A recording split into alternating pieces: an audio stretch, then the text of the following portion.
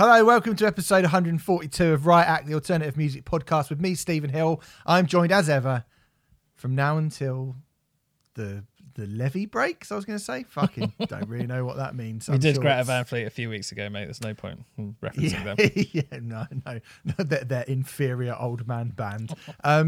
It's Renfrey Deadman. Hello. How you doing? Yeah, good, man. How are you? I'm all right. What do you want to do in the sort of first bit that we do where we don't really talk about music? Oh. What do you want to do this week? What kind of weird things do you want to kind of odd things do you want to talk about? Oh, I know what I want to talk to you about. Oh, okay. You watched Promising Young Woman, Renfrey. Yeah, I did. And then you put a very worthy tweet up about it, which made me go, good God. Yeah, I got briefly annoyed at people, idiots, and then remembered that it's not really worth getting annoyed at people, especially on Twitter. But yeah, have you seen that film yet? I have seen it, yeah. It reminds me of Falling Down with Michael Douglas, which I like. That's fair. I said that to my mate and he went, how? How is it like that? And I went, well, it's a sort of vigilante, it's a singular underdog vigilante rising up and just sort of going, no, I'm not going to tread the path that society wants me to tread. I'm going to do something different and I don't care. And an unlikely one of them as well. And he was like, well, I don't think it's anything like that. I'm throwing him under the bus here a little bit, but he went, she just hates all men. Yes, maybe it was him who I was tweeting. I don't know. Well, it wasn't for a start. I mean, you went the other way and went, this should be shown in schools, which yeah. No, I don't think it should be shown in schools. I think that would be a very odd thing to show in schools. I think it should be shown to teenagers in schools. Absolutely, it should be shown in teenagers in schools. I don't think I've seen a film explore that as acerbically as it does before. Yeah, it was good. Which is why I really responded to it. But yeah, fair enough. Yeah, I liked it. I don't think it's like an affront like some people do. I also don't think it's particularly massively important. Like I think people say it's really important. It's not Schindler's List or anything like that. It's just good. I thought it was just a very good film. That's fair enough. That's fair enough. I want to see The Sound of Metal. Merlin at Metal Hammer tells me that's really good. I'm watching that this evening. I have a fantastic... So if you're listening to this, Renfrey will have seen The Sound of Metal as you've listened to this. Yeah, I'm going to watch it on my surround sound setup because after all it won the Oscar for best sound design, and there's a lot of stuff going. There's been talking a lot about how like the sound design's amazing. Apparently the sound design took something like 3 times longer to do than editing the film. So I was like, well, okay, if that's the case and they've put that much work into it, I'm going to set up my surround sound for it. So I'm doing that later this evening. And yeah, I'm going to watch it tonight. I'm actually really looking forward to it. I'm sure it's going to be ace. Good. Yeah. So there you go. There's our review of the Oscars. Yeah. Really see one of the films. On the show this week, we're going to be reviewing new music from Gojira, Manchester Orchestra, Royal Blood and Evil. And we're going to say thank you very much to Signature Brew. Thank you, Signature Brew. Cheers. You're the best. Go over to signaturebrew.co.uk, which is where you can purchase all of the fine beers. And they do non-alcoholic. I should say it's not like elitist and just for alcohol drinkers. They've got the lo-fi, which is alcohol free. Yeah, that's nice. That it is good. It is good. I mean, I just give them to other people. Obviously, I'm not interested. Funny you should say that. Actually, I had one of them left. I had one left when I wasn't drinking at the start of the year, and they were becoming like a thing where I'm like, I'm going to have a lo-fi, and it's like every time you get the kind of urge to have a beer, some of them are awful. I mean, I have to say, I know this is going to look like I'm just ratting on the competition. The Brewdog non-alcoholic, oh my god, is awful. It just tastes like soda water and wood chippings. It's rubbish, right? It's my favourite kind of beer. Yeah, but the Signature Brew lo-fi is lovely. Yeah, and you have one of them, and it hits that spot, right? So I had one of them, and I had one left, and then my mate came over. Right, this is going back a few weeks. The same mate who saw Promising Young Woman and just totally hated it on it, right? And I said, we were going through what I said. It was outside, and I went, I've got one of the. I said, do you want a Coke or do you want I've got one non-alcoholic beer left because I know you're driving. I've got one left. Do you want it? And he went, oh yeah, I will actually. And he had 4 sips of it, and then he left the rest. And I was like, that was my last one. Oh. And you didn't even drink it. Former friend. You piece of shit. So if someone does offer you a Signature Brew beer, drink the bloody lot. I had 4 pink vinyls in a row over the weekend, and Like the nursery rhyme. You know how I like my fruity beers. I love the pink vinyl. Very nice. Yeah, it's good. It's good. So anyway, it's 10 years they're celebrating this year, brewing music industry related beers. You may know them from their collaborations with the likes of sports team Slaves, Idols, Frank Turner, Mogwai, Shikari, Mastodon, Jamie Lenman, and more. As I said, go over to signaturebrew.co.uk and you can get 10% off of all of their wares by putting the code RIOTACT into the checkout. Cheers for that, lads. Also, we start the show as ever by mentioning our Patreon page, patreon.com/Riot Act Podcast, where you can go and help us out with our wallets. Is that right? We give you some exclusive. Yeah, we can give you some exclusive content if you cough up a bit of dosh. We have a classic album double coming on Monday. Theoretically, on Soundgarden. We haven't actually recorded it on Soundgarden. So we're going to be doing Down on the Upside from 1996, which is my pick, sort of, and basically it's both of our picks. Yeah. And you've picked Super Unknown. Well, I picked Super Unknown. We both picked the same album. So anyway, you're going to get Super Unknown for free. Patreon.com/Riot Act Podcast. Pay up £5 a month. And you'll get the other Soundgarden album.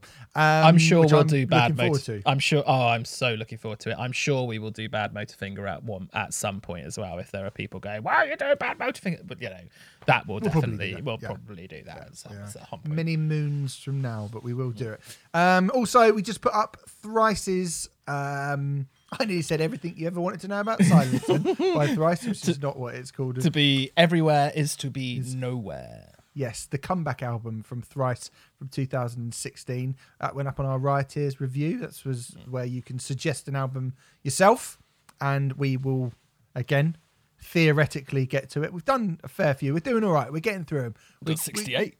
Hammering down that. Yeah, we did do one on 68. You're right. We have done 68. I know. I just said we did one on 68. Comedy. This girl. Oh, it's getting you back for the this girl shit that you were pulling all the time. Yeah, we have. We did. We got 68 available, and there are many albums for us to get through. We will try and get through as many of them as possible. But yeah, patreon.com/Riot Act Podcast. That's where you can go check it all out. There's loads of exclusive content, you lucky gets. Do you want to do a little plug for Broken Records? That's going well as well, isn't it? Got a Neil Young Broken Record coming out on Monday. Yeah, which is fun. It's good, yeah. We didn't really go too hard on it, to be honest. Nope. So it's fine. It's fine. So probably worth moving on. 2000 Trees has been cancelled, Renfrey. After that chat we had a few months ago where we were like, oh, they're pushing a bit hard, which we could sort of understand. It is a shame to read that 2000 Trees has been cancelled. Now, I still hold hope in my heart a little bit that some sort of festival will go ahead this year. Do you? I do. Do you? I do. I hold hope in my heart. Yeah. Is that all right?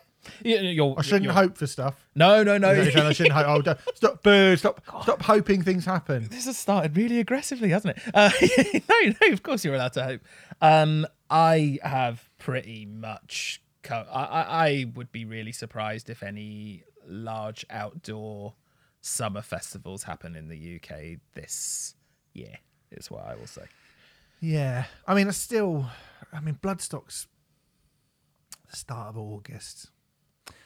And I'd be really surprised. I would be surprised. But the thing about Bloodstock is what they've done is they've tailored it to quite a UK-centric lineup. Everyone they've been adding is quite UK-centric, which I think is an intelligent move on their part. Absolutely it is. Devon, Canada would be an issue. Oh goodness, I haven't got the Bloodstock line up in front of me. I mean, I'm sure there are quite a few.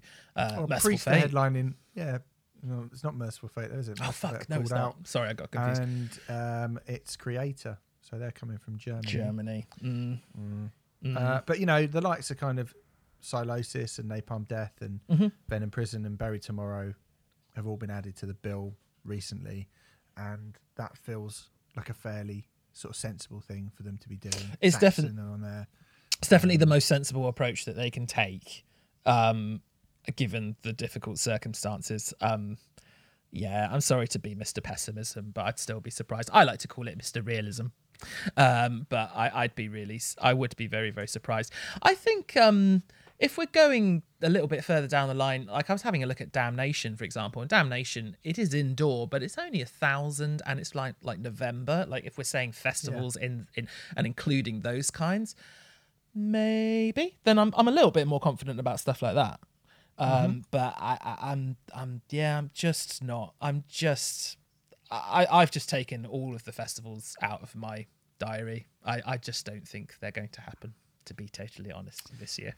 You're probably right. But theoretically, 2022, surely we're going to get stuff on 2022, aren't we? Surely. And Download have announced a whole new load of bands. I probably don't think I need to go through all of them because it's like 70 bands. But Download 2022 looks a little bit like Download 2021 and Download 2020 and Download 2012 and Download 2008 as well. Like, so, you know, Deftones, Korn, Megadeth, Steel Panther, Ghost Inside, Funeral for a Friend, Descendants, Electric Wizard, Sepultura, Rise Against. Distillers is a cool one. Distillers, Black Label Society, Monster Truck, Bush, The Darkness of Mice and Men. Very hit and miss, as per. Some other ones. Yeah. Very hit and miss, as per. Yeah, I mean, it's... I guess we say... I mean, Download's becoming...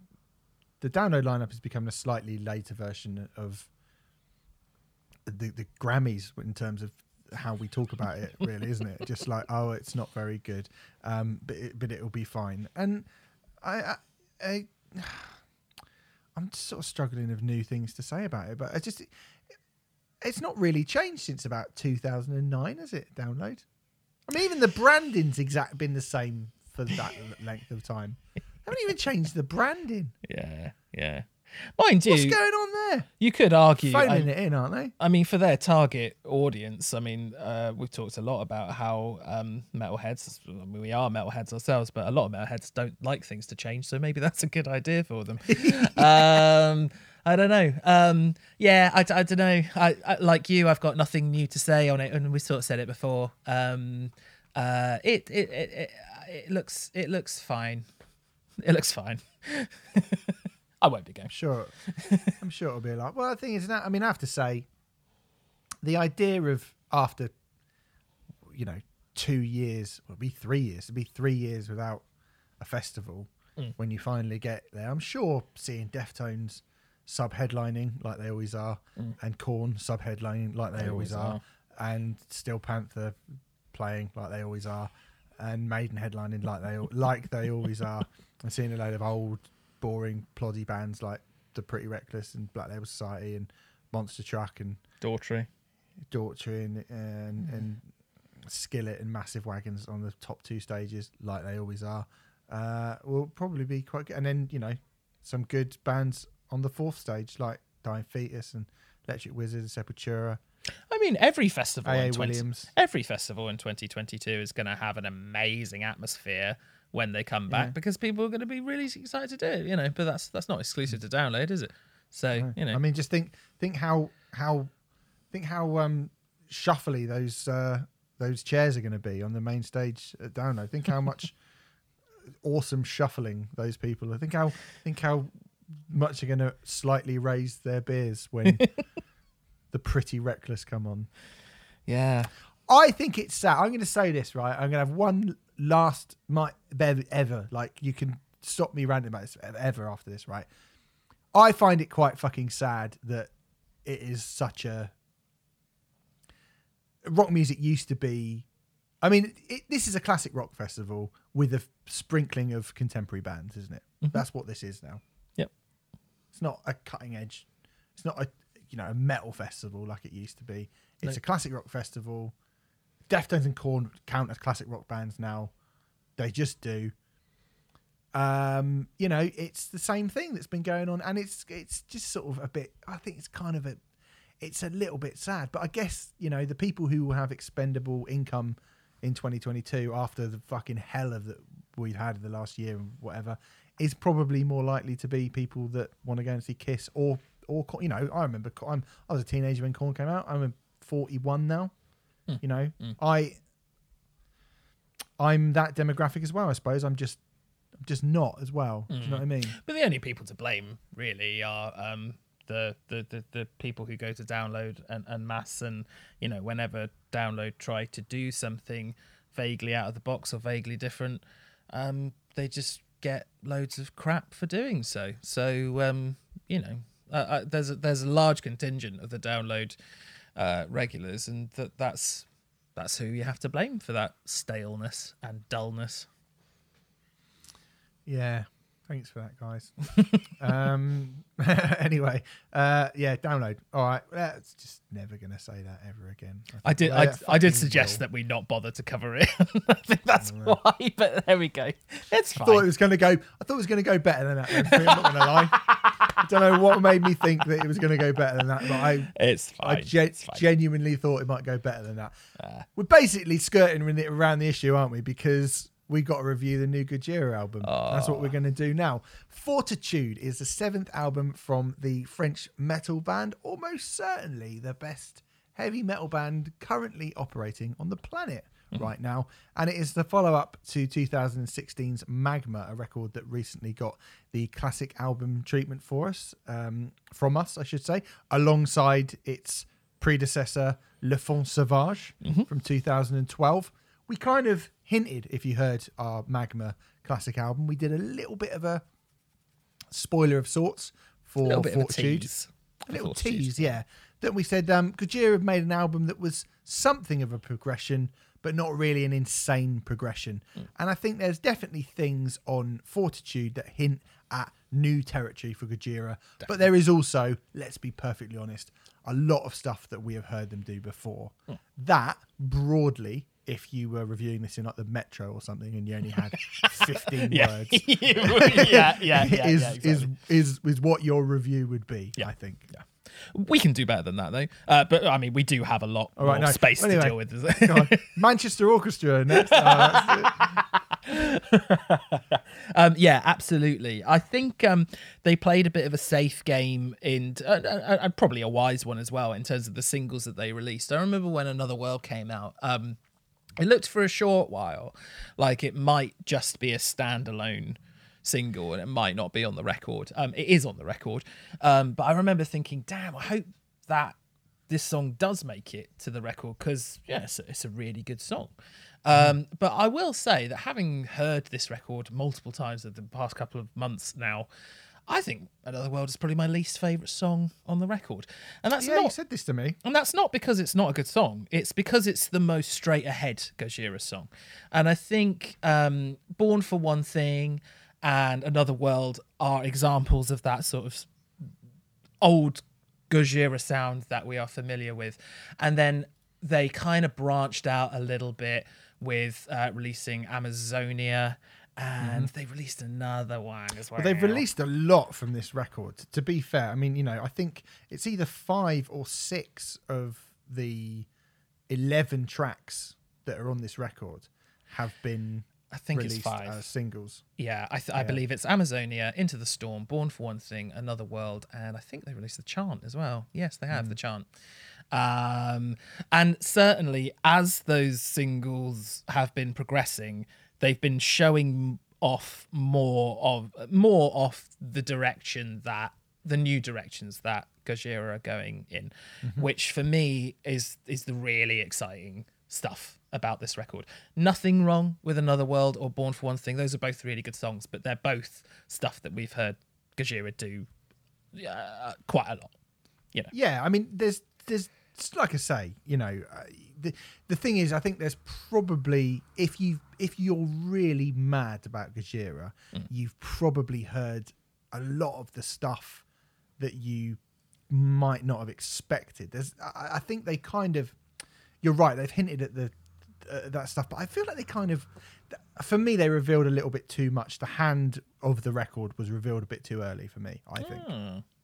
Because in review, in releasing a song like The Chant, which I would say The Chant is probably the furthest step away from The Link or Terra Incognito that it could possibly ever have been, right? Like, I don't think that's the one where you go, well, I never would have seen that coming back then, even on From Mars to Sirius, I think. I think the only spanner I'll throw into that works is there's the Trails as well, the penultimate song, but we'll get into that a bit later.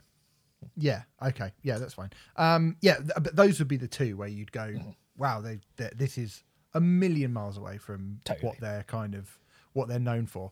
And letting people hear the kind of didgeridoos and the Max Cavalera isms of the kind of 1998 circa 98 Max Cavalera is cool. I think there's quite a fair bit of that. I mean, that almost sounds like an insult.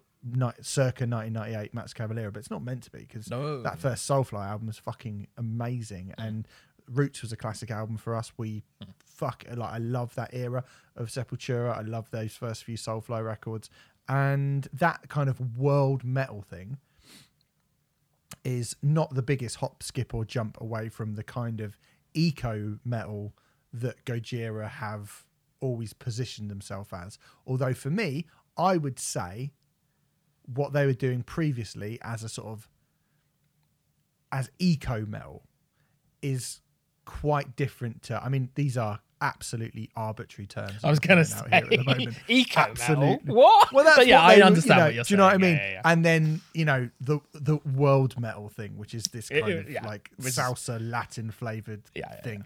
I think Gojira kind of created something. I mean, Gojira, as discussed in the Le Fond Sauvage special, which you can listen to for free if you want to go back and hear a little bit of what we think about their previous work and have a bit of context for this record. I mean, it literally does feel like Teutonic plates shifting. Teutonic plate, not Teutonic, German, isn't it? Something like that.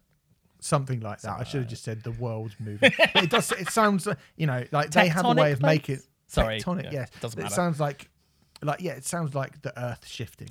It sounds like rocks falling. It sounds like waves crashing. Like they can summon that kind of power Beautifully as well. Sometimes very evocatively. Whereas the kind of Sepultura Soulfly thing, it just feels more about kind of hitting you in the gut. But feeling the kind of dirt in between your fingernails. Like there's this really kind of earthiness to it. Whereas Gojira, I think there's always something grander about that. But they're massively influenced by Sepultura.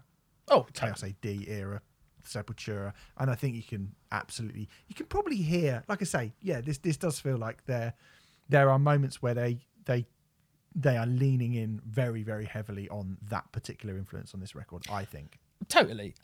But as you say, I think it completely and utterly makes sense for Gojira to go in that direction.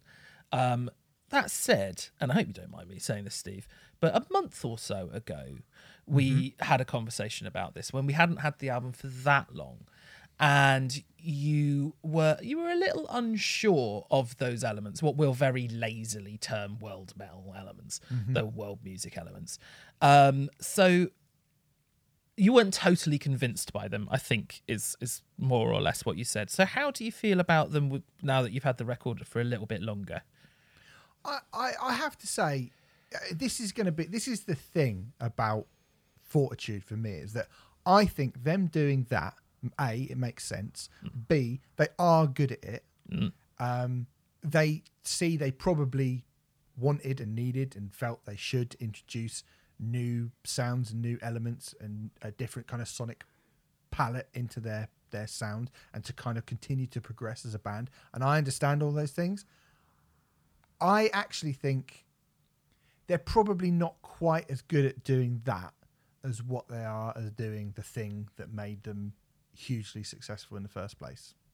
Is how I feel about it. Now, that doesn't mean that a song like Amazonia, when I first heard Amazonia, I was a bit like, I'm not sure about this. I genuinely was, I'm not sure about this. Like, why are you French guys from, the kind of the sleepy mountains in France suddenly going into this kind of tribal jungle thing, which isn't really your wheelhouse. It's not really where you're from. We've also heard that done very, very authentically in the past. So I was a bit like, I don't really understand.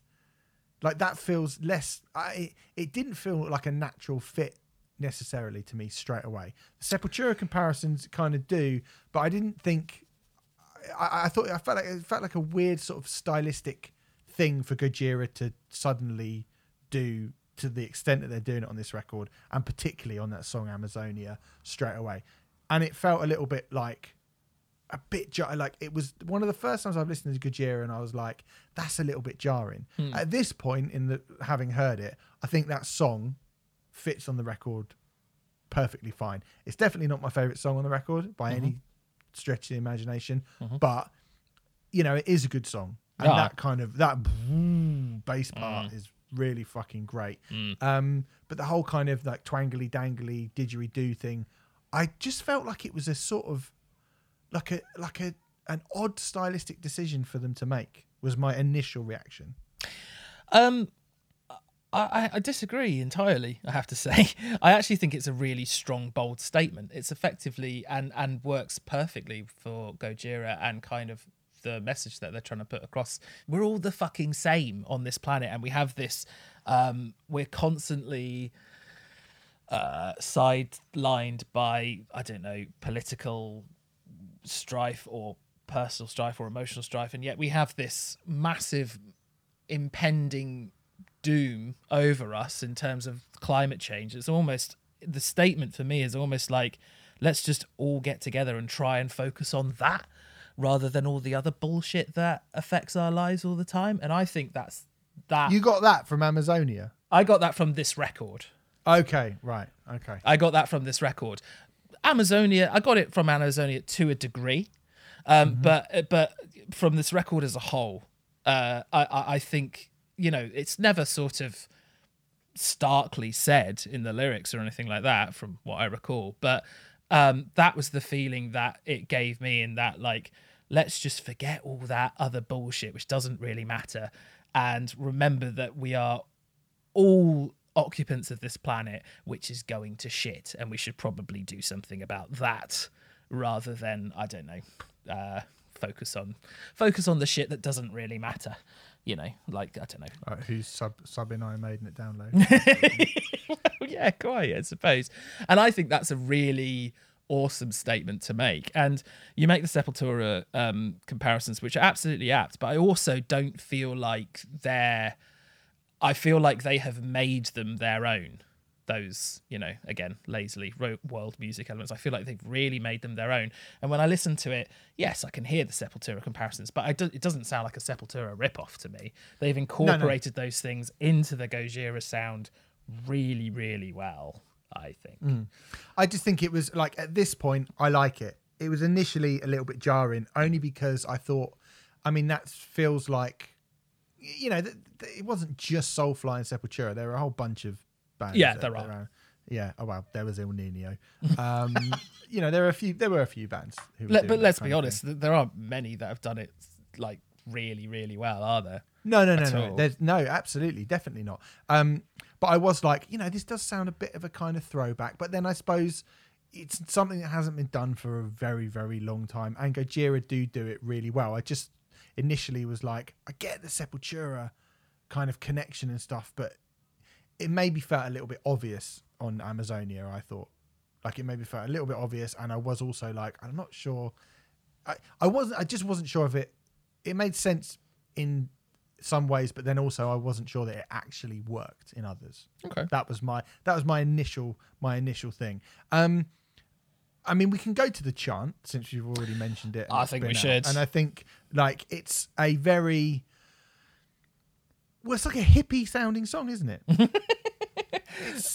It's wicked, but again, it's got that world music hippie. It sounds like something that a very aggressive version of Tim Robbins' character from High Fidelity would listen to. Yeah, I sort of view this as a sort of the parabole/parabola type pairing on the album, because you have Fortitude, the title track, which is effectively just an intro of sorts to the chant that introduces elements that are found in that song, mainly whoa, whoa. Yeah. But then the chant itself brings those elements into a much more sonically heavy realm. And, not Dark Throne heavy, but, things don't have to be Dark Throne heavy to be good, unless you're a virgin. But the chant is at once one of the bravest and most immediate songs on the entire record. And a lot of people, a lot of reviews are saying that it's the highlight of the entire album.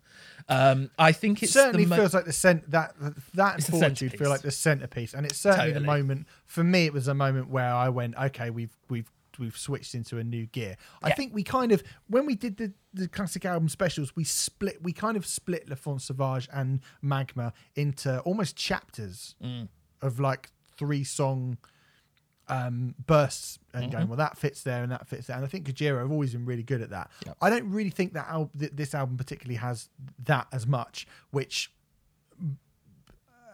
might kind of allude to a slight weakness in comparison with some of their back catalogue, maybe. But certainly for me, it's a kind of two-halved record, I think, because the first 5, I know I've said Amazonia was weird sounding and stuff, but ultimately it did still rely on the things that Gojira are usually good at. When we get to Fortitude and the chant, I think that's when you get stuff. That sort of second half is definitely more expansive and different and unusual for what they've previously done. I don't know if I entirely agree with you in terms of the chapters thing. I think, I'm not finished with the chant yet, but I think Hold On, which is the 4th track, which is the first song that Listeners Born Council that hasn't been released as a single, definitely introduces elements of that. I mean, we'll go back to that in a second, but I think many people are viewing the chant as the absolute highlight of the record. I think it is very, very, very good. I'm not sure it's my personal A-star highlight on the album, but it's certainly excellent. And it's yet another example of why Gojira are just so far ahead of their contemporaries, in my opinion. And live, that song is going to sound massive, isn't it? I mean, I can't fucking wait to be in a room with thousands of people all singing that bit. It's going to be, and trying to look cool at the same time. It's, that is going to be fucking amazing. And I can see it being a massive highlight of their live show, definitely. Yeah. I mean, it's interesting pointing to that as like the world metal elements. Really, the only element of that song, I think, broadly, is that whoa whoa refrain. That makes it that. And even then, I don't know. I mean, I don't know. Is that enough to say that there's loads and loads of world metal elements on that song? I don't know. But it's certainly a brave new territory for Gojira, and it's something it's got a kind of smoky, hippie, ethereal thing to it. Yeah, definitely. But it's still certainly when it actually comes into the chart, it still sounds heavy, and it still sounds like Gojira. It's that's why they call it world metal, not just world. It still very much sounds like Gojira. It's like the identity of the band is still very much in place, and yet they've moved on and they've done something that I don't think they would have put the chant on any other record. Maybe Magma if push came to shove, but even on Magma, I think it would have sounded a little bit off. It's a brilliant moment on the record, and it's definitely one of the highlights. But I think there's personally, from the reviews that I've read, there's a lot of people going on about that, which I get. It's the centerpiece of the record, and I think there are other highlights on this record which should be discussed as well. Well, I mean, I have to say, right, I mean, we've sort of had a few conversations about this, and obviously we spoke a little bit about it on the special as well, so people might have heard that. But I mean, I do like. I mean, I think the chant's really great. I like the fact that they are trying new things, even if I wasn't initially totally sold on them. And it's weird because I don't know. I just think Gojira are so good that, like, Born for One Thing, as an album opener, like, it doesn't really do anything that Gojira haven't done before. No, but it's I don't think it does anything that they haven't done before. No, but it's just such a fucking rager. I mean, it's so powerful. Yeah. The riffs are so great. The groove is insane. And I'm actually like, you've been so good for so long that if they'd just done 11 of them, I still think I'd be going, this album's brilliant. I would have been disappointed if they'd done 11 of them, but not because I would have thought it was a bad album, but because I expect so much more from Gojira. I mean, the fact that they haven't done that so sort of it's speaks irrelevant. volumes for how good they are. But I think they are so good at doing that stuff that, I mean, you know, Hold On actually makes you feel like you should be holding on to something. I think Hold On is absolutely brilliant. I think the beginning of that song, so it just starts with Joe Duplantier with these multi-layered vocals and has an almost chant-like quality to it, I think. Before it then goes into more familial kind of grinding Gojira territory. But what isn't as familiar is that Gojira are using that heavy grinding template to spread quite a positive message, and that's not something that is done all that often in metal, really. It's not a song that's saying the world has gone to shit. It's saying, hold on, things will get better, we will be okay, it will get better. And using metal to explore that sense of positivity, I'm not going to say it never happens, but it is rare. And it's one of the many things that make Gojira so much more interesting than everyone else that is doing this kind of thing. The song goes on to utilize almost just like Hatebreed, though, isn't it? Really, that's how you just described Hatebreed. I mean, I haven't. But the well, song... you have positive metal. Well, I was about to say the song goes on to utilize almost flamenco-esque feel in its guitars. I mean, I don't recall Hatebreed doing that, but it never betrays its root. They never betray their roots as a metal band at all on this record. It's going into territory that many of their contemporaries wouldn't even consider going into, but without ever losing sight of the core values that make them what they are. That is what great bands do. That is what brilliant bands do. There's nothing on this record that doesn't sound like metal, unless you're one of those pathetic trolls who says shit like Sad But True sounds like Michael Ball or something equally inane. You know, I love Hold On. I think it's a brilliant song on this record. Yeah, it is. And I mean, I was going to say, get on the kind of typical, like, quote unquote, typical Gojira tip. You know, Newfound, the Sphinx, like with the pick scrapes and stuff. Those songs are fucking awesome. But again, I don't necessarily feel like they're wild leaps into the unknown for Gojira in any way whatsoever. I feel like they're things that they have definitely done before. But they're just so good. They're just so fucking good. I think Newfound. So good. I think Newfound uses whammy in a way that recalls Stranded, but then the song itself goes into much more progressive, exploratory territory in the way that a lot of the songs on L'Enfant Sauvage do. And marrying those two aspects of Gojira together is something that's really fucking exciting for me. I think Newfound's brilliant at 6 minutes 37 seconds. It's the longest song of the album, and it goes through so many different moods and different parts.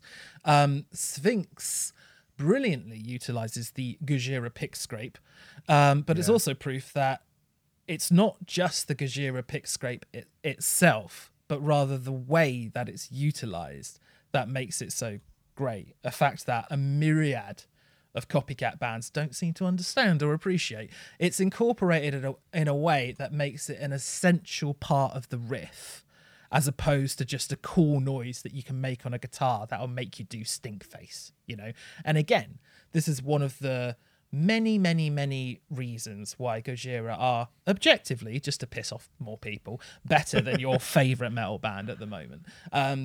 That went a bit Commandant Assad then. There are many reasons. I know we talk about Police Academy probably more than most music podcasts in 2021 should. I am getting a blowjob under this desk as I do this review. So it's a Police Academy reference.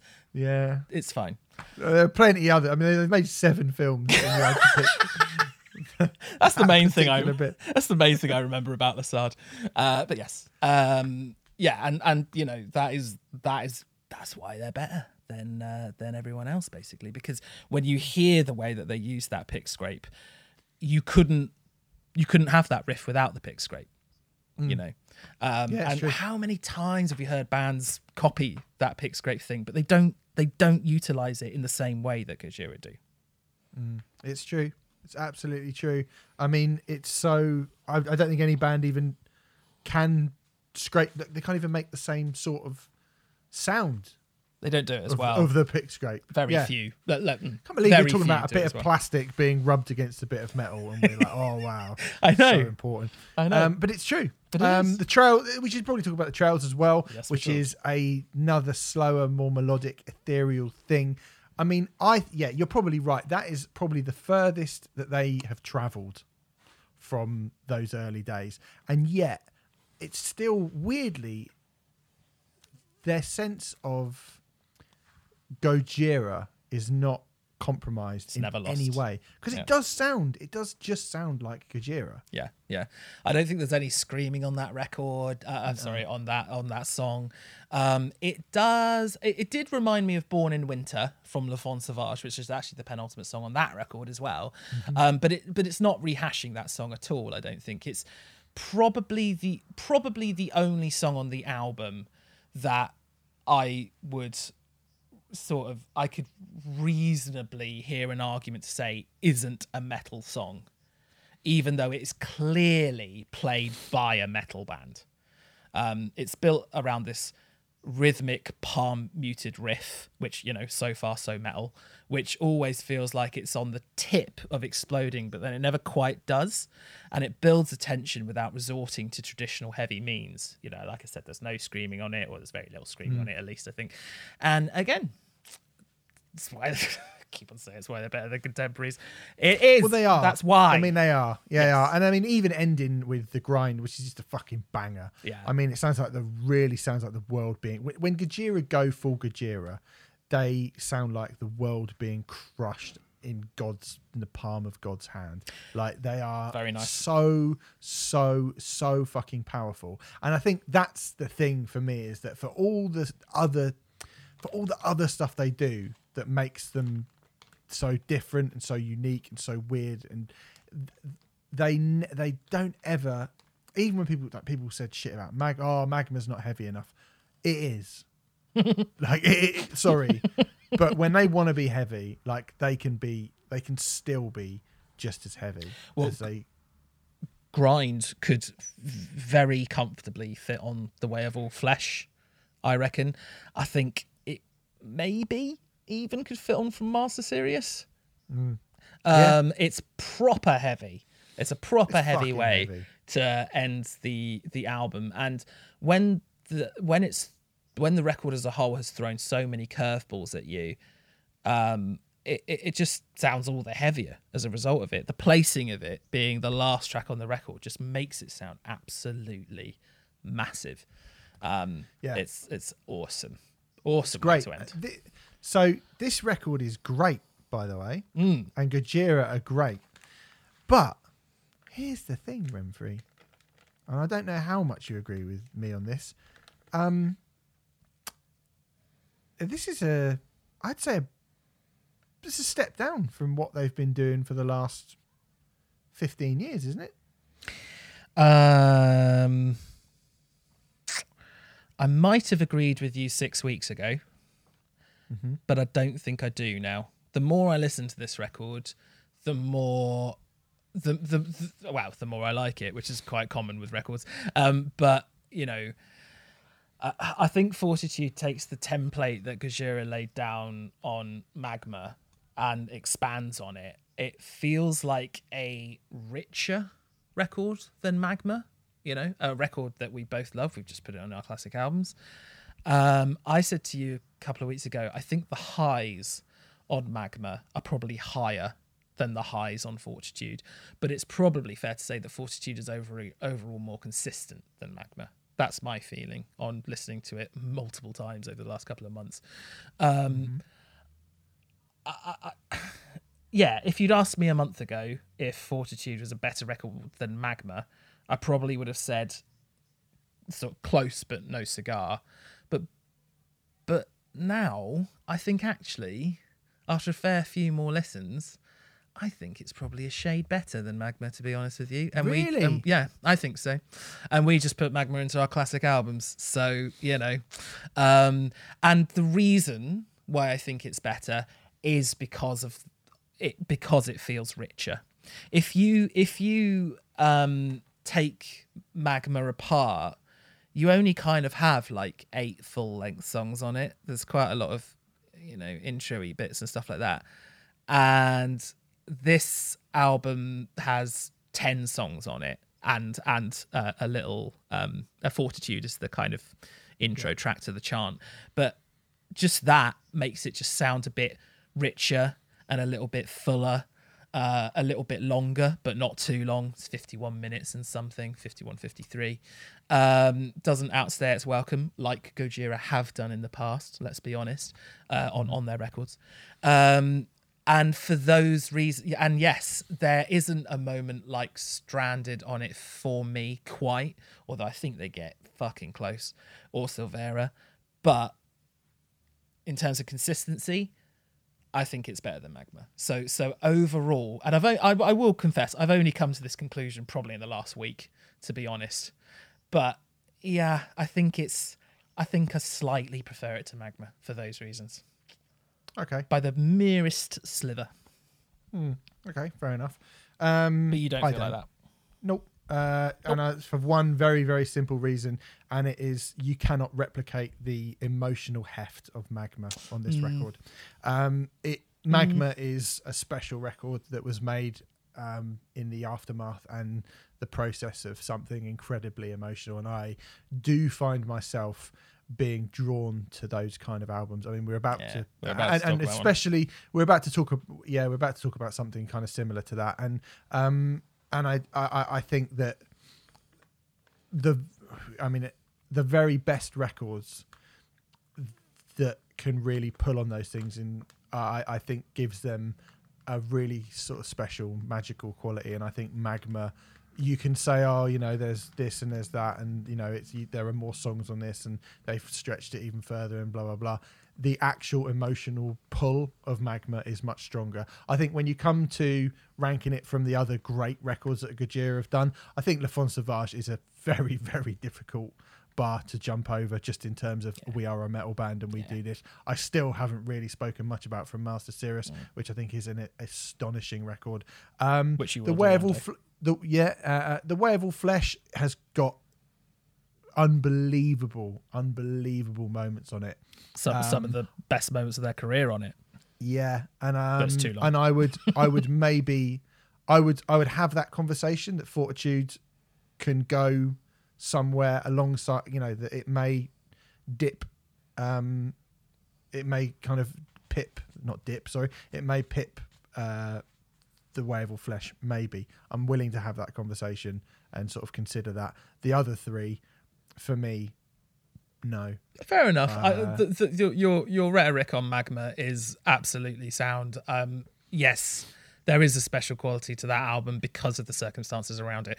Of course, that isn't Gojira's fault. I'm not suggesting you're saying it is, but that's just circumstance. And I do get what you're saying. But I don't know. I feel like, I get it. But I still, like I said, in the last week or so, I've just gone, you know what? I think I do. It's so fucking close for me. Well, here's the thing, is that this record is fucking brilliant. Yeah. And I still think they've made at least 3 albums that surpass it. I think I'd probably agree with that. And so for that, you have to say, what an absolutely unbelievably brilliant band Gojira are. Because if this is at best their 4th best record, then that is astonishing. That is mad. I don't think Metallica can match that. And we're talking about Metallica there. What do you mean? Well, in terms of like, well, Oh, I Metallica's- thought you meant like Hardwired to Self-Destruct is definitely not the fourth best Metallica album. No. You're right. No. You're right. Whatever the fourth best Metallica record is in your rankings, I don't think it's as good as Fortitude. Oh, fucking hell. Yeah. Really? Yeah. Come at me. Yeah. Okay, yeah. I don't know about that. What's my fourth favourite Metallica record? I don't know. It's probably Ride the Lightning. Yeah, it might be mine as well. I prefer Fortitude to Ride the Lightning. Yeah. You prefer Fortitude to Ride the Lightning? Yeah. Oh. Ride the Lightning does have 2 fucking gash songs on it, to be fair. The other 6 are perfect 10 out of 10s. But, you know, it does bring it down quite a fair amount. I mean, don't get me wrong, Ride the Lightning is an absolute classic. It's brilliant. But, yeah, fuck it. Yeah.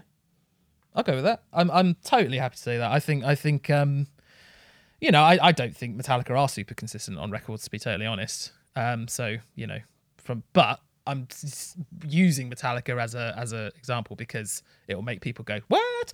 And, you know, they're fucking massive. And that's the level of quality we're talking about here. It's absolutely, they are just, yeah, they are, we said it tons of times before, but they are, at what they do, they're just the best on the planet right now. And even an album that sits, I do agree with you that Fortitude probably sits quite comfortably in the middle of Gojira's discography. But even an album that does that is still fucking outrageously astonishing. Yeah, What it's a fucking band. brilliant. What a band. Brilliant. But I don't In like terms that of all right, chill out. Can't me. Still I'm got in to a do right Evile. mood today. We've got to do Evile. I'm fucking shitting myself for doing Evile. I didn't sleep very well last night. I do apologise. I'm in a bit of a mood. Yeah, I agree. Like they're the best metal band, aren't they? Like no doubt about it. They're fucking brilliant. So there you go.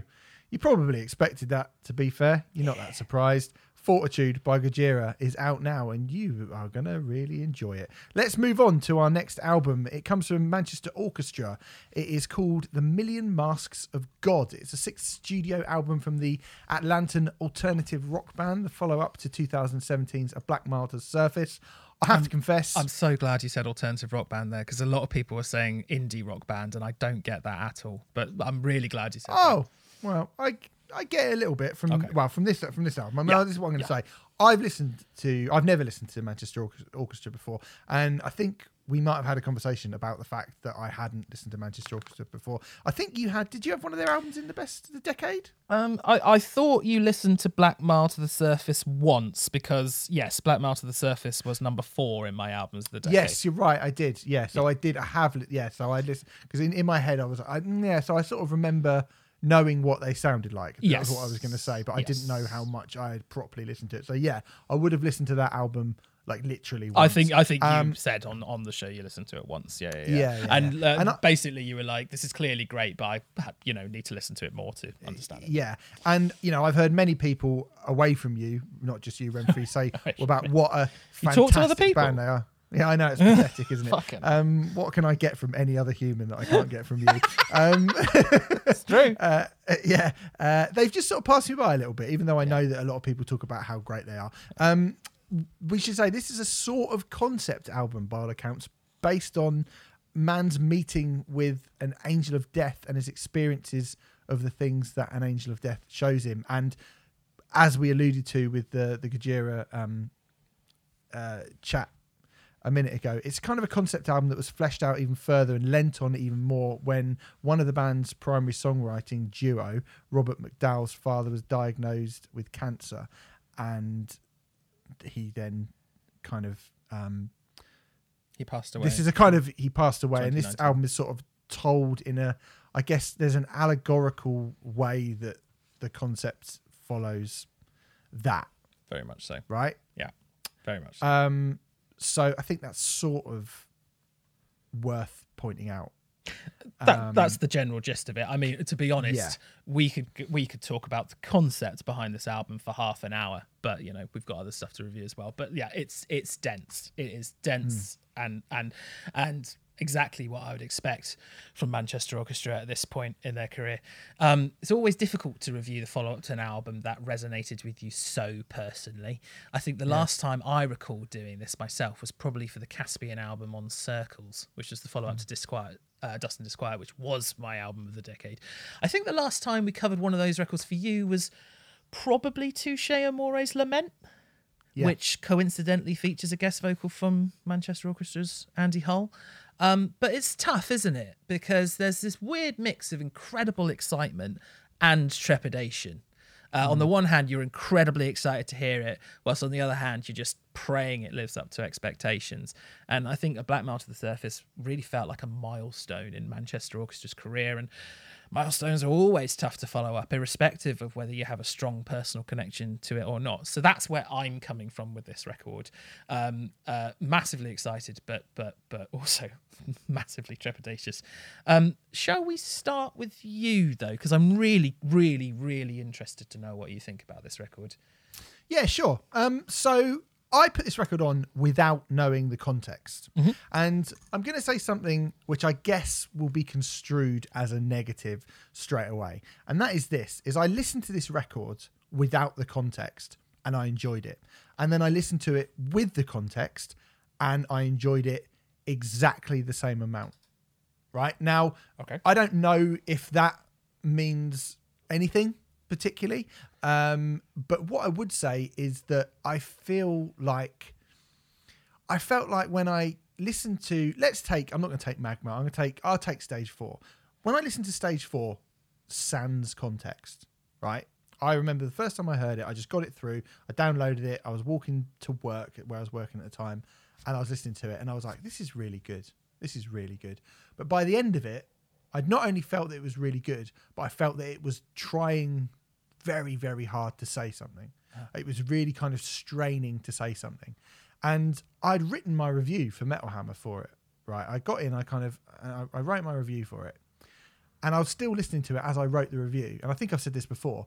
And something compelled me to go, I should read the press notes for this because I don't feel like I'm getting the whole story.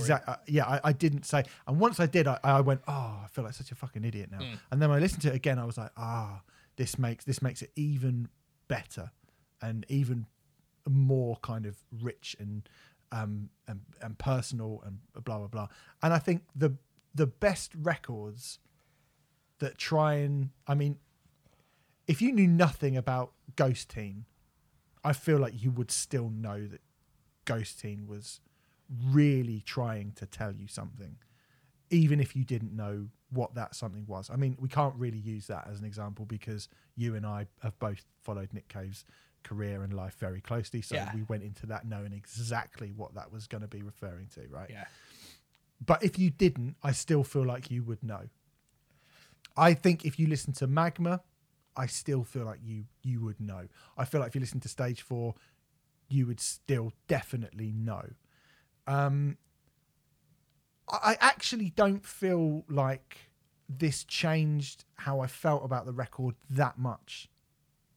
When I understood the context, it didn't actually make me go, that all really makes sense now. And that's not to say, like I say, I put the record on and I enjoyed it, but I think for whatever reason, that kind of allegorical story, that personal narrative that runs through this record, I think it's buried very deeply within it. It's buried in esotericism, which is what Manchester Orchestra do. And that's actually what I like about them, because it kind of forces you to look deeper. If it doesn't force you, but if you do look deeper, if you really look deeper into it, those things do start to come out. So key phrases that are repeated throughout the record, which I didn't get at all for like the first 6 weeks that I was listening to this record. I thought this time I might just walk away from you.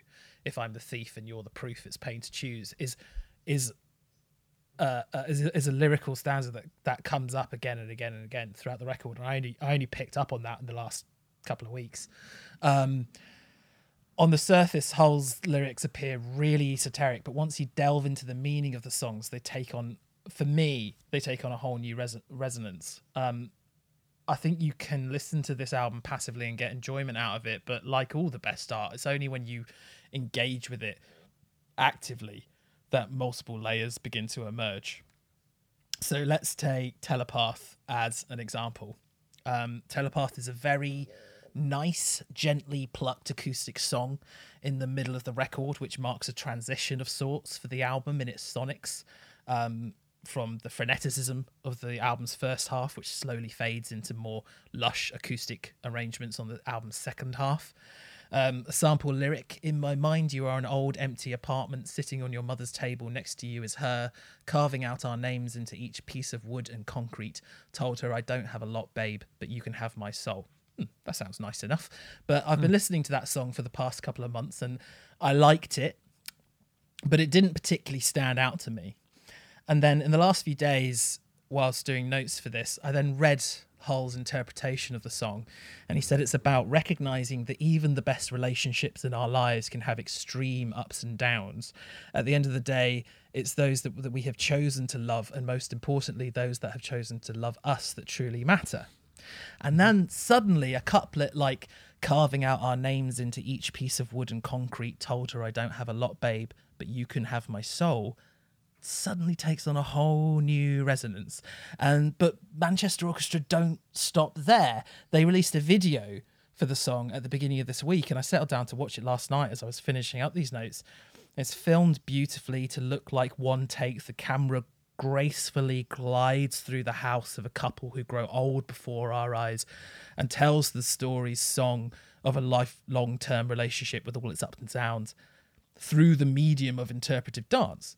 And I appreciate that the term interpretive dance might set alarm bells ringing. I know it certainly does for me sometimes. But in this particular case, I don't remember the last time I was so affected by a combination of song, dance, and cinematography. All of those elements individually are really simple. You take in each individual element and they all work on their own, but collated together, it just produces something that is truly extraordinary. And I just found myself welling up watching this video.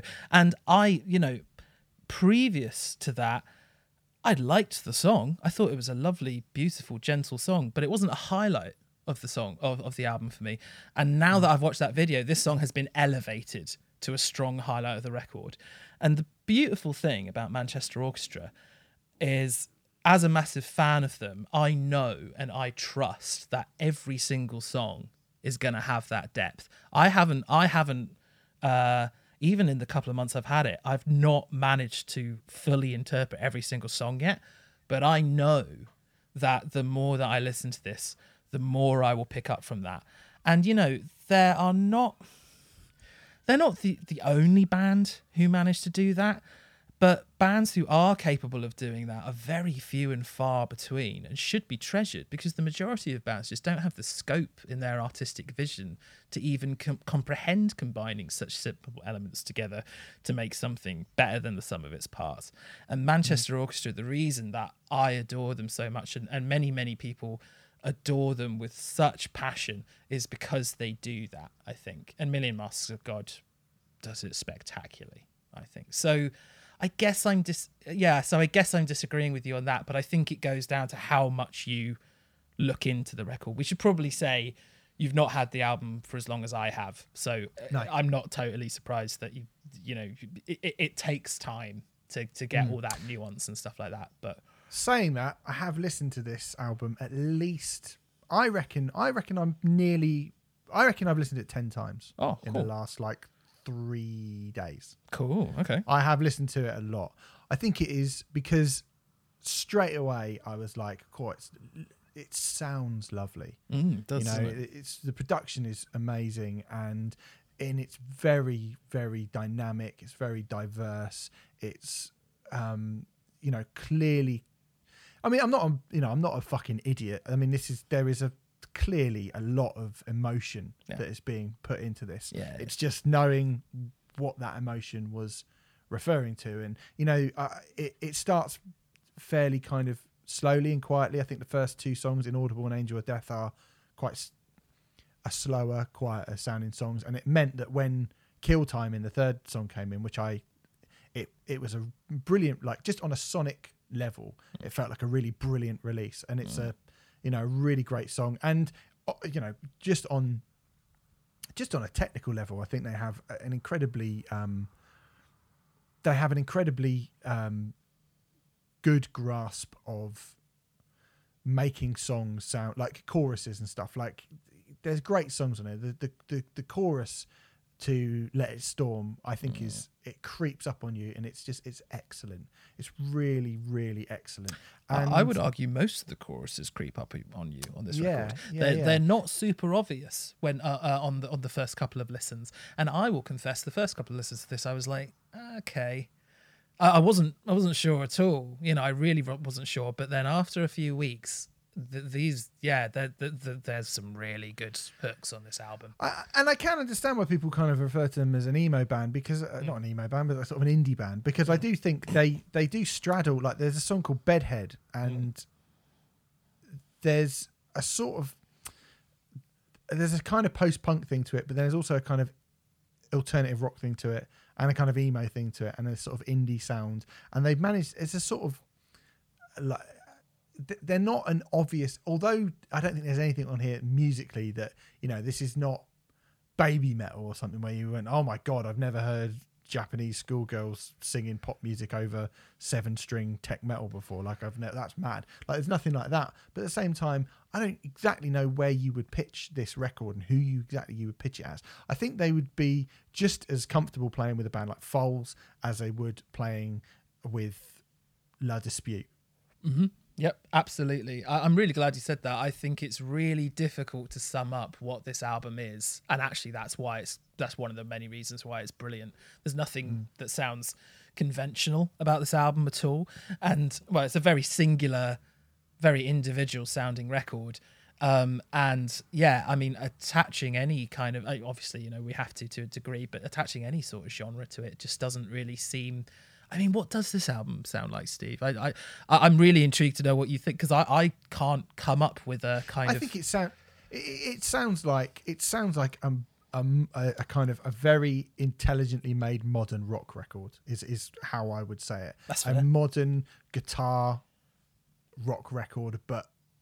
I mean, I think it would, I was listening to it and I was like, this would sound good on the radio. We had that chat the other day about stuff sounding good on the radio, and we did Thrice on the Rioters Review. And so I listened to this and I was like, this would sound good on UK or US radio. Yeah. But it's not Godsmack and it's not the 1975. It's neither of those things.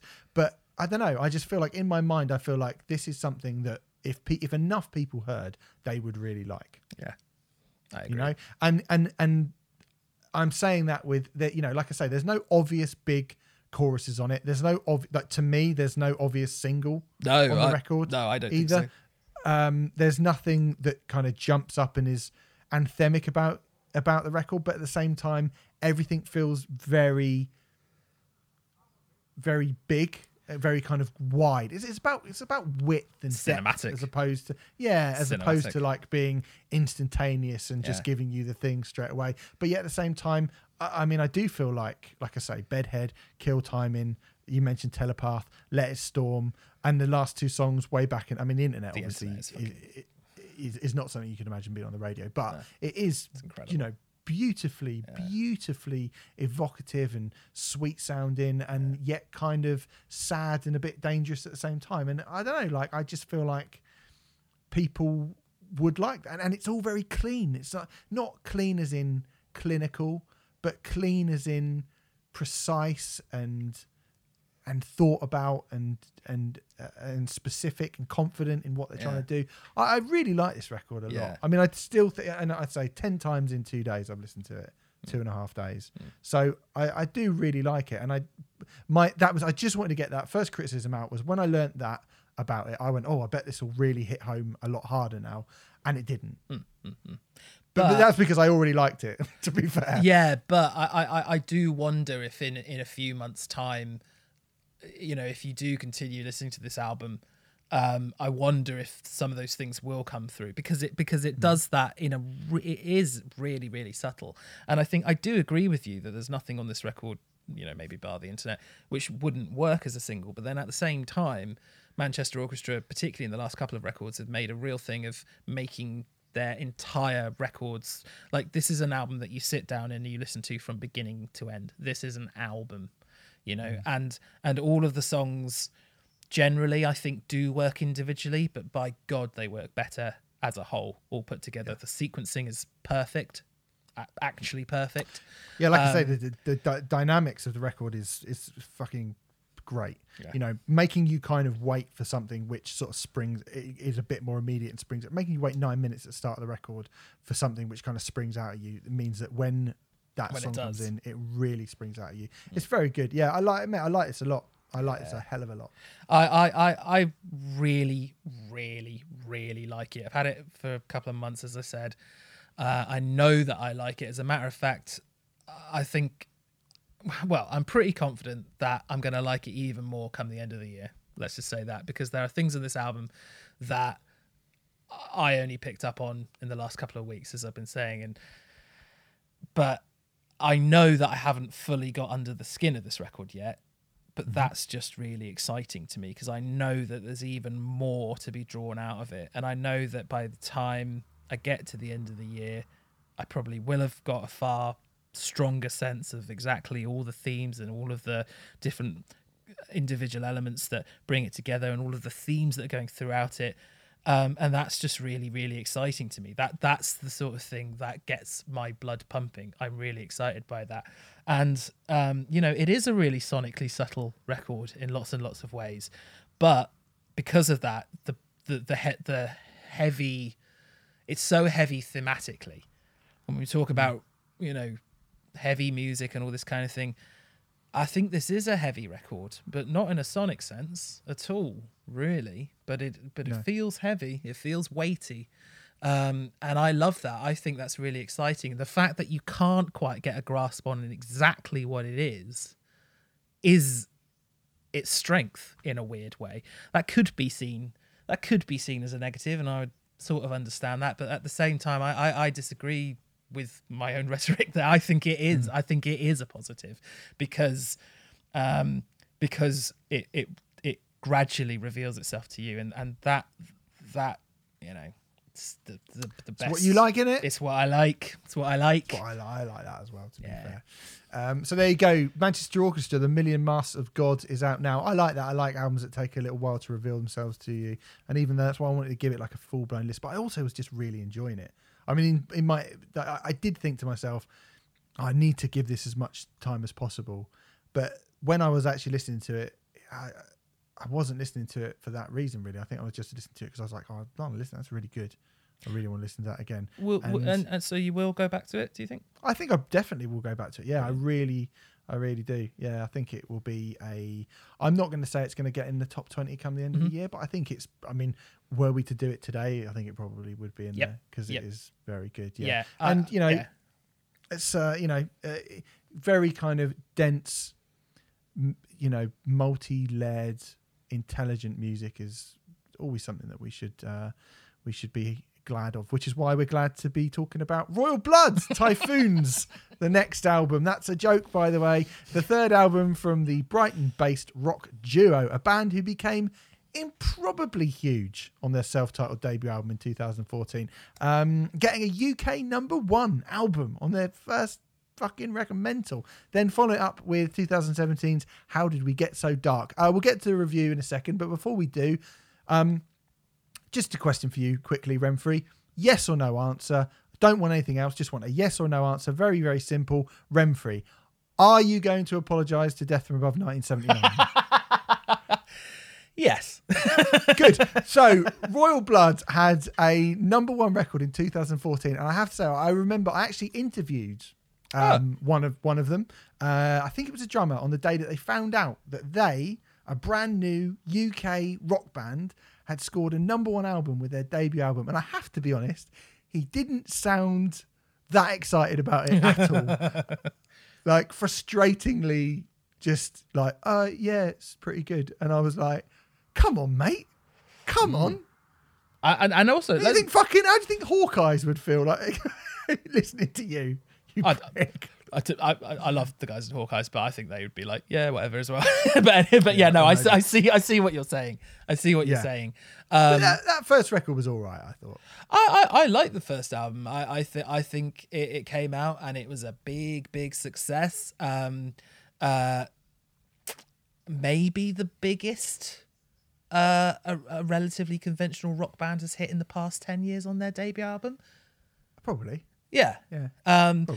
Got mainly positive notices. 5Ks and Kerrang! 9 out of 10 in Drown and Sound. Classic Rock gave it 4 out of 5. It got 4 out of 5 in Q and NME as well. Even Pitchfork gave it 5.6, which is practically them announcing them as Nirvana.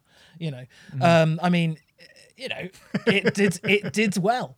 And then the second came out, and people still liked it, but it was very similar to the first one. Let's be honest. That may go down fine in metal, but when you have an entire career releasing the same album, but did the indie pop? We're not doing Evo yet, but in the indie pop circles that they've infiltrated, I don't think it does go down quite as well. So I think it'd be a bit of an exaggeration to say that Royal Blood would drop like a stone, but there was a general feeling with the second album that they might prove themselves to be a one-trick pony. Yeah, it's weird actually. Someone tagged us on Twitter a while ago in a completely different conversation, and they went, "Oh, Riot Act hate Royal." Someone was going, "Oh, I really like Royal Blood," and someone went, "Yeah, isn't it weird? Riot Act hate them." I don't remember even talking about them, and I don't think we have. I certainly don't hate them, so I don't know why someone thought that. I mean, I'm quite glad for their success. Really, I think that's the real key thing with them. I'm overjoyed by their success, because you take those first two records and they are rock records that infiltrated the mainstream. They are a rock band that people who don't like rock care about, or used to care about at least. And as we talked about before, those bands are super important. Like, really. Well, do you know what? It's funny you should say that, Renfrew, because I was talking to my old boss from my old job, who I think I sort of used to mention back in the day. The guys I work with don't care about rock music. I said to him, I'm just listening to Royal Blood's new album. And he said, oh, I used to like them, and now I don't care about them. They're rubbish. And I was like, oh. And they went, oh, have you heard that band, Greta Van Fleet? And I went, yes. That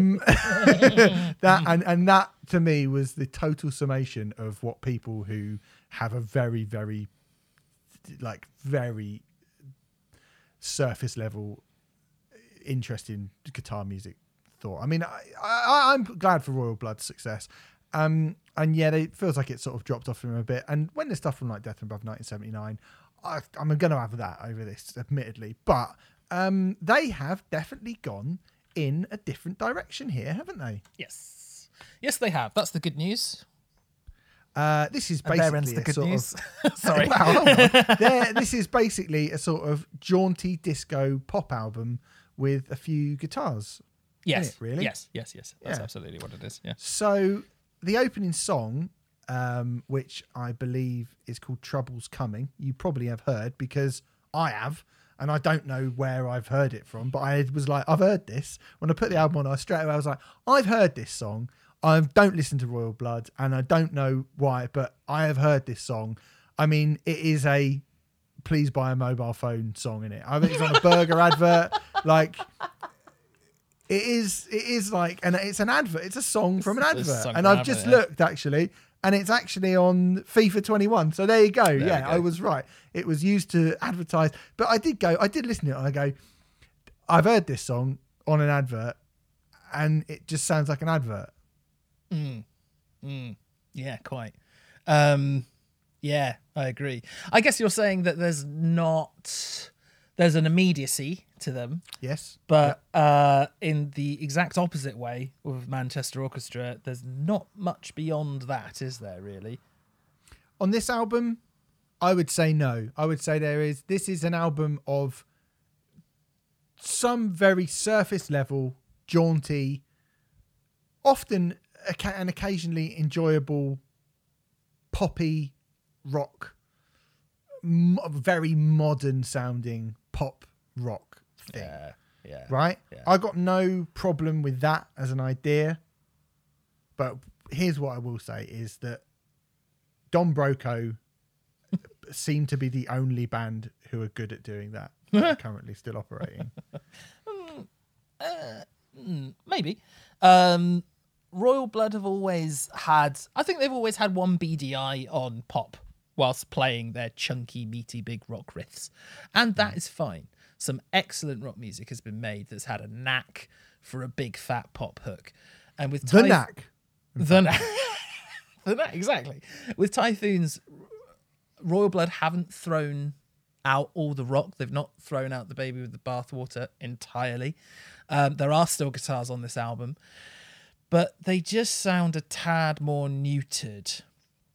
It now feels as if Royal Blood, rather than having one eye on pop, they have sort of one foot in a boat marked rock and the other foot in a boat marked pop. Again, all this, in theory, is fine. The problem, at least to my ears, is that the pop sheen that has been slathered over this album, to me personally, just sets off all of my irritating buttons. I find the hooks that they have written, for the most part, the kind of hooks that get into your brain very quickly, but in an irritating sense, you know, when you get like Blobby and Mr. Blobby, which, let's face it, that's about the level we're talking here. Really, really, you get that into your head and you can't get it out, and it is annoying. And that, you know, there are, I mean, casual music fans think, oh, something's hooky, that must mean it's good. We've talked about in the past how, yes, sometimes hooks are a great thing, but just that ability just to have a hook, it's not that in and of itself that makes it good. There's more to it than that. And the actual hooks on this record are just so damn irritating to me. Anyway. Yeah, you said this to me. I don't find it all that irritating. I mean, I think Oblivions sounds like the Ting Tings, which... That sounds irritating to me. Well, that's not my name. I mean, that is a kind of an irritating song, but I like it as well, despite the fact that I'm irritated. It is it's an irritating hook, but I actually quite like that as a song. The title track's fairly catchy. I mean, I think a lot of it is that, I mean, I must have written the word catchy 1, 2, 3, fucking hell, like 7 times on this record. Like, yeah, so much of it is just really catchy. You know, it's just really, really catchy. And when it's on, you just sort of go do, do, do, do, do. It's catchy. Who Needs Friends is pretty catchy. The title track is fairly catchy. Bit of a non-event, but quite catchy. Well, the whole record's a bit of a non-event, isn't it? I think, yeah. I mean, you know, the kind of Daft Punk goes rock thing that they've got going on and during 1,000,001, I don't actually mind that. I mean, I think the fact that they're not trying to be a rock band in any way on that is probably a good idea for them, really. And Limbo's a little bit like that as well. So is Either You Want It. And it all sort of sounds a bit the same. I mean, I do like, there's one song I quite like on it called Boilermaker, which is like... So do I. I like Boilermaker. Yeah. That is a bit like if they put Rage Against the Machine in that machine from The Fly with Soccer AM. Like, so what an image. Yeah, so it's a bit like something amazing, but also fucking awful. Yeah. Do you know what I mean? It's really good, but it's appalling as well. Yeah. There's a fuzz on Boilermaker, which is an instant stink face maker, and there are some really cool progressions as that song goes on, such as the falsetto vocals and the way that Mike Kerr spits out the chorus in a borderline hip hop-esque way. It's, you know, it's not. It's, you know, Zach De La Rocha. It's not Zach De La Rocha, but you know. Zach De La Rocha and Tim Lovejoy together as one person. Yeah. It's nothing that Joshua Homme hasn't done 10 times before and much, much better. But, you know, it's quite good, Boilermaker. And I think Queens of the Stone Age, that's the thing. Queens of the Stone Age is the thing that came up again and again and again and again and again and again and again and again on this record. And again. The sad thing is the hooks on Typhoons not only sound like substandard Queens of the Stone Age ripoffs, even worse, they sound like substandard Queens of the Stone Age ripoffs post-2004. They're not even ripping off good Queens of the Stone Age material, for fuck's sake. They're ripping off the stuff from Lullabies onwards. I quite like Lullabies, but, you know, they're ripping off the poorer end of Queens of the Stone Age's back catalogue rather than the better part. There's things I like in the latter part of Queens of the Stone Age. Era Vulgaris in a coma, isn't it? Yeah, absolutely. That's what it is. And there's nothing exciting about it at all. It's just sort of, it happens. It's there, it's furniture, and then it goes. There's a lyric on Mad Visions, which I found borderline hilarious. I don't want to change. I don't know how. Make the same mistakes. Bring myself out because I can't be tamed. The irony of Mike Kerr singing because I can't be tamed over a tame version of his band is not lost on me. It's all just so safe. And I realised that Royal Blood were hardly ever trying to be Gigi Allen, but there was some grit in what they were doing before. There was enough grit in what they were doing before to keep me interested. I AB'd this with the first record, the self-titled album. And if you listen to Typhoons without, out of context of the first two albums, it doesn't sound like it's a massive, massive change. But when you AB them, goodness gracious me, it's quite a significant, change. And the grit is it's all gone. Yeah, I mean, the thing is that I would rather they just completely got rid of the grit and did the more and just went and yeah, I think this record is probably better. Like Boilermaker does sound a bit heavier, and I quite like that. But actually, the ones that I like the most are the ones that are just really, really, really poppy. Because I'm like, okay, you're going really, really poppy, and this sort of halfway house. Like, I think you really don't like this record at all. I don't massively dislike the record. I can't imagine getting excited about it. I don't feel kind of I felt affronted by the Greta Van Fleet record. I felt actually kind of offended by that record. I don't feel like this record is offensive. I just feel like it's a band who want to sell, who want to be big. They want another number one, and they've got a better chance of getting it by making music like Million and One and Limbo than they do by doing anything that they were doing on the first record, because people just won't have it now.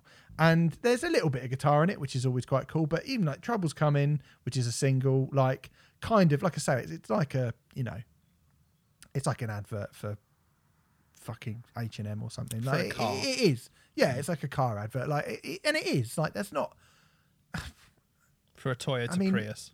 Yeah, it just is. Like, there's no, you can say, oh, you shouldn't have said that's a horrible thing. That's what it is. That is what it sounds like. It sounds like that. Go and turn the telly on now and you'll hear that music, right? And it's weird as well because you mentioned like Josh Yohomi actually produced this record. Yeah, I know. Which is, I mean, probably shows where his head's at a little bit as well, because Villains was, disgraceful, let's be honest. And but I hold him to a slightly higher standard than I hold to Royal Blood, exactly. Who I always just thought were, they're fine, like they're just a band doing this thing. And I guess the thing is, it's like, whack on that new Death from Above 1979 album, which you said was like not that good. I think's fucking great. Like, personally, I think let's not get trolly into that. There was plenty that I liked about Death from Above record. There were just a couple of songs which I found really, really irritating. Yeah. See, I think that new Death from Above album is wicked, and I think it does the thing that this is trying to do in a way that that suits me. And I still think, like, maybe I'm just naive, but I still think there's stuff on that Death from Above album that should sound good on the radio and would sound good on adverts. I'm in the minority when it comes to the Death from Above record as well. I'll say that it's like that album's wicked, and I do apologise to Death from Above after listening to this. You apologise to Architect? No, fuck okay, off. Right, fine. Just thought I'd check. Always worth to check. And anyway, I don't know. Like, this album is. I mean, to coin a phrase, it's fine. It is fine. It's fine. It is. It's just, like, I think if you're, I mean, to that person who sort of tweeted, oh, you're shitting on them and stuff, we're definitely not shitting on them, but I would say if you haven't listened to the Death from Above 1979 album, I think that gives you some really incredible context as to why it's borderline impossible to get excited about this record. Yeah. I think you can put this record on and have a fairly nice time, but to actually get excited about it, to actually go like, oh, this is great. I don't see how you could do that. Yeah, I think it totally makes sense that you like this more than I do, because the territories that they go to that I find irritating are a pop territory that you stomach more so than me. Goodness me, that was a little weirdly said, but you know what I mean. I think you tend to you're way more forgiving of that kind of clean poppy polishy thing than I am. You like Duran Duran, for example. I don't think this record sounds like Duran Duran, but you know what I mean. It doesn't sound like Duran Duran at all. but you are more forgiving of that kind of really clean poppy thing, you know. Saying that, I tell you what, I was doing, because sorry to butt in. That's okay. Just on Duran Duran, I found a clip of Duran Duran, because we're going to be doing on Broken Records. There will be, I cannot fucking wait. There is a Duran. Aren't we? Thank you. You're doing Thank You by Duran, and I found a clip of Duran Duran doing. I can't even spoil it for you because we are going to do it on Broken Records. I found a clip of Duran Duran on Letterman. Great. And like, I mean, you've mentioned Gigi Allen. Simon Le Bon is like Gigi Allen in comparison to this. Like, I mean, well, when we get to it, oh my God, you have to. It's unbelievable. But anyway, that's for another day. But yeah, but I think even Duran Duran are edgier than Royal Blood. Oh yeah, fuck yeah. I'm surprised you've not mentioned All We Have Is Now, the final track, yet, because that's a wet blanket. I was about to say piano ballad at the end, grow up. That's what yeah. Don't chuck all this at me and then end with a piano ballad. Yeah. Don't do that. Yeah. You fucking idiot. That actually, I'm glad I was going to mention that, but yeah, that was the point. At that point, I went, yeah, you're taking a piss now. This is you've made your bed for the last 10 tracks. You're doing the poppy thing. Don't suddenly don't end with a piano ballad like this is some sort of artistic statement. Don't end with the biggest cliche of all cliches. Particularly cliche and just not good. Isn't it? Particularly difficult when we've been listening to a lot of Ben Folds 5 of late. I mean, the comparisons are just, oh goodness me. We don't have an issue. I don't have an issue with piano ballads. I think you do a little bit more, but you Well, do. I have an issue with them being stuck on the end of a record. Yeah, when you haven't done anything like that ever before. Do you know what I mean? Okay. Yeah. I mean, it is wet as the wettest fart. It's absolute gash. The other thing that it brought to mind, I have never sat down and even considered Mike Kerr's lyrics before, because I'm generally too busy enjoying the riffs, because they were really good at writing great riffs. But that song, All We Have Now, kind of forces you to pay attention to the lyrics. It's just so cack-handed, that song. And I think it's borderline embarrassing, really. Yeah, don't set yourself up as try and end it by going, hey, it's not all fun and games. It's like, well, it could be. If you weren't doing this, it could be. Yeah. And then it would be fine. And then you've actually made this a worse experience by doing that. And now it's made me look back and go, was it just a fine pop rock album or what? And then you go, yeah, it was. Why are you getting all morbid at the end? Fucking idiots. And that's weird. Weird. Stupid. That was a stupid thing to do. It's frustrating because, you know, Royal Blood needed to do something different on this record. You know, they needed to. And this record will do really well and people will lap it up. Blah, blah, blah. Fine. But I guess the reason that I do feel affronted and offended by this record is because Royal Blood in this country were one of the few hopes that we had of rock music genuinely infiltrating the mainstream. And this is still rock music. Barely. This is still rock music. But it is so neutered and it is so safe and it is so bleh. And you know, what do you think Gene Simmons would say about it? I couldn't Think give a he'd say flying Rocket- fuck what think Gene he'd say Simmons would Rocket's say head? about anything, frankly. He speaks very highly of you. I couldn't care less what Gene Simmons says about anything at all. But I just, yeah, it's just neutered and dull. And, you know, it's kind of okay when it's on. Boilermaker is cool, despite the ridiculous lyrics claiming that he can't be tamed. I actually think Mad Visions is kind of cool as well. The rest of it is just, yeah, a car advert. Do you know what the best thing about this album is? No, what? It is more proof of what a great band Don Broco are. It is. It I only is like just... one album. No, I don't. I was like. I Well, thought you only I liked one album. really like. I like some songs from the other albums quite a bit. Right. But I do love them in the last album. Yeah, but that's the latest thing they put out, and the singles they put out post that are great as well. This is proof that Don Broco. The idea is fine, but the execution misses. And Don Broco, they got so much personality, and they're so fun and so funny, and like they're just what a good band. It made me go, oh, Don Broco, good. Come and do a lit. Come and do a lit. Fucking class. Don Broco are a really good example of a band who go into territory that I don't like, but they are clearly better than at doing that thing than Royal Blood are. I would certainly say that. So go and listen to Don Broco, basically. If you like Royal Blood, I mean, if you want to listen to this album, my advice to you would be to sort of give it a quick listen and then listen to Death from Above 1979 and then just listen to Royal Blood, listen to Don Broco. Forever. Or 68 or Haggard Cat or any number of the brilliant neither of those duos two that are out there. neither of those two, because those two are not 68 and Haggard Cat are not the same as this. No, they're not. Just because they've got two of them. Yes. They're going to listen to Winnebago Deal. Like, Haggard Cat are nothing like this at all.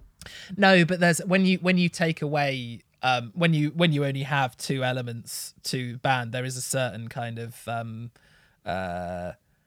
you're always going to have a bit of a through line because you've taken away elements. There's only so much you can do with that. So there's always going to be a through line, I think, when it comes to two pieces. Yes, you're right. It doesn't really sound like any of those at all. But, you know, if you want to listen to ones that are actually doing something interesting, just saying. Just listen to Don Broco, lads. That's what I'm saying. All right. Don Typhoons by Broco on Royal a Blood. two-piece. Doesn't fucking matter. Don Broco's got doing more that is in common musically with Royal Blood than fucking Haggard Cat. And that says everything you need to know about Renfrey and his just absolutely refusal to like anyone like pop music in any way. No, you must. If you like this, you should go and listen to the Mars Volta. I mean, I do think people should listen to the Mars Volta, yeah. To be fair. And not even the big songs, just the And Protection. That's what you've got to listen to. Anyway, there you go. Right, we've got one more album to talk about. At last, you've been waiting for it, everyone. Renfrey's been waiting for this. He's been hinting at his thoughts on this without even really hinting about it. But have I? You all know what he's going to... No, you just not at all. No. Evile, Hell Unleashed, the 5th studio album and comeback album from the Huddersfield Thrashers. It's their first album since Skull in 2013. It's also their first album with lead guitarist Old Drake on lead vocals, taken over from his brother Matt. Okay, so... And there's a different rhythm guitarist as well, isn't there? Adam Smith. Not the prominent Scottish economist from the 18th century, but former guitarist and vocalist of Riptide. And not the... Did he play for Bournemouth, Adam Smith? I don't know why you're asking me. Might have done. But I think he might have done. He's a footballer, some sort of footballer. Anyway, okay, here we go. Hey, listen, we're not going to be nice enough this album, are we? Some goon on Twitter is going to have a go at us for not saying this album is as good as Master of Puppets because modern thrash metal is so exciting, isn't it? Oh, it's so exciting. And you two, you hate metal. So the mid-noughties thrash revival was cosplay, basically, wasn't it? Some of it was very enjoyable cosplay, but it was cosplay nonetheless. I mean, if it was cosplay in 2006, it's going to be very difficult to get super duper excited by a band who were part of the thrash revival that I wasn't really that into 15 years later. Same. To me, we are living in a post-Power Trip world now. Mm-hmm. You better be absolutely unstoppable if you are going to do this. I know you're not as big a fan of Power Trip as I am, Remfry, but to me, undoubtedly, Power Trip, they weren't doing anything particularly original. They were just doing it with a ferocity and a fury and great lyrics, great approach. Like everything about them meant that I don't care that Power Trip aren't an original band, because I think the songs that they wrote, the way they sounded, the way they looked, them live, everything was just brilliant. And it was so rare to find that in about 90% of the kind of thrash metal revival bands who all wore the thrash costumes and blah, blah, blah, blah, blah. I think it's even harder to get excited about a thrash album even than it was then, personally. Okay. Mm-hmm. Yeah. How about you? Do you feel like that? I suppose I don't, because I don't have those feelings towards Power Trip, but I don't know. Contrary to popular belief, I actually do like thrash. I just don't feel like I need loads of it in my life, and as a result, whilst I'm totally happy that we've had this 21st century thrash revival, which has been going on for the past 15 years or so now, which is probably longer than the initial wave of it in the first place. It's just not something that I specifically go out of my way to seek out. Confession, this is the first Eval album I've heard in full, because I just wasn't particularly bothered before. I think considering all of that, and considering it's one of those albums, this is solid. This is a really solid thrash metal record with some pretty cool stuff on it. This is the thing. I've said all that at the start just to weed out the miserable cunts. Yeah. Because to be fair to Evile, they've given this everything that they possibly could give it. I actually think that this album is really fucking good. Right, okay. Really fucking good. Like, this is, thrash metal has been done, like it has been done. It is completed. I don't think you're ever going to get a better version of thrash metal. No one's going to come along and reinvent thrash metal for it to be better than it was back in the day, or blah, blah, blah, blah, blah, right? But like you, I like the sound of thrash metal. Yeah. And I like the sound of thrash metal when it is done with as much, like I say, fury and dynamism and power and aggression and the switches and changes and, and all these, like, when you do it properly, I think it sounds really, really fucking good. And they kicked this album off with a song called Paralyzed. And it's just a great, like, straight away, boom, it's a great song. And the second song, Gore, which has got Brian Posehn on it, although I don't really know I don't know what he's doing. What he's doing in that. It sounds pretty much identical, to be fair. And I was a bit like, okay, well, the first song's good, but am I going to get 9 of these? And then Incarcerated comes in, and it's really brilliant. It starts slow, got that kind of creepy, slow Slayer start. It's got the technical, Megadethy bits. It's got the Anthrax halftime stomp. It's well good. It's like, would return to that song after we have to review it. Like, we'll keep listening to that song after the event. It certainly made me sit up and listen, because yes, like you, Paralyzed into Gore, nothing particularly wrong with either of those songs. They are clearly very good iterations of thrash metal. Difficult to get excited about it, but they are clearly very good at it. And then Incarcerated came in, it had this sort of melodic acoustic intro thing, and it goes into some interesting places. And I was like, oh cool, okay, then maybe there is something a little bit more to this. Yeah. And I think like War of Attrition comes in, and it's like really, really super fast, and then you get the real techie opening to a song like Disorder. Yeah. And they're tweaking the flavors a little bit. And I think they pitch the way that the album sort of runs really well. Mm-hmm. The production's really good. Yep. Sounds really sharp, really tight, really taut. When they want to go brutal, it sounds brutal. I think I think his vocals are really good on it. I think he sounds angry. I was going to ask you about that. How do they compare to his brothers, Matt Drake's? I actually prefer Old Drake. Because, yeah, I mean, I have to say, like, I was never a massive fan of Evile, to be honest, but I did have those first two albums. I had Enter the Grave and Infected Nations were the first two, and then I'm not sure. I don't think I ever heard Skull, and there was another one as well. Yeah, But, this is their fifth album, so yeah. Yeah, this is their fifth. I can't remember what the other one was called off the top of my head, but I don't think I heard that because, you know, I had a new thrash band, all this exciting, and I got the second one. Oh, it's still thrashy, and then I was a bit like, oh, I've got some thrash, great. Yeah. And I thought, you know, the vocals were never something which really stood out to me on this, but in Evile in general, I was more interested in the sort of the complexity of the riffs and the thrashy loveliness of it. And I don't think that Matt Drake was a bad vocalist, but I don't think he stood out that much. But I really think Old Drake has got a really good low registered grunt on him, which I think suits this music really well. He's got a full throttled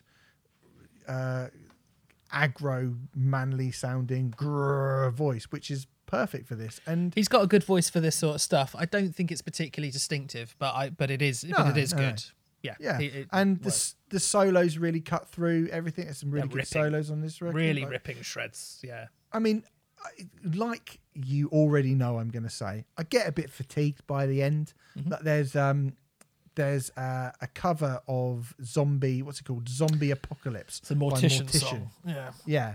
Which is about 2.5 minutes long. And I like that. It's a cover and it's a bit shorter. Did it need to be on the record though? Not particularly, but it's a bit shorter than the other few. I think when you get from the sort of, I guess the last four, if you're taking it off, again, I would take the first 5 songs on this record and be like, wicked. This is wicked. By the end, with another 4 added on, I am like, I'm probably going to go now if that's cool. But that's because what can you do with thrash metal? And they're a thrash metal band. But they're a very good thrash metal band. They're definitely a very good thrash metal band. And yeah, they are. Yeah, I don't disagree. They go into interesting bits and pieces here and there.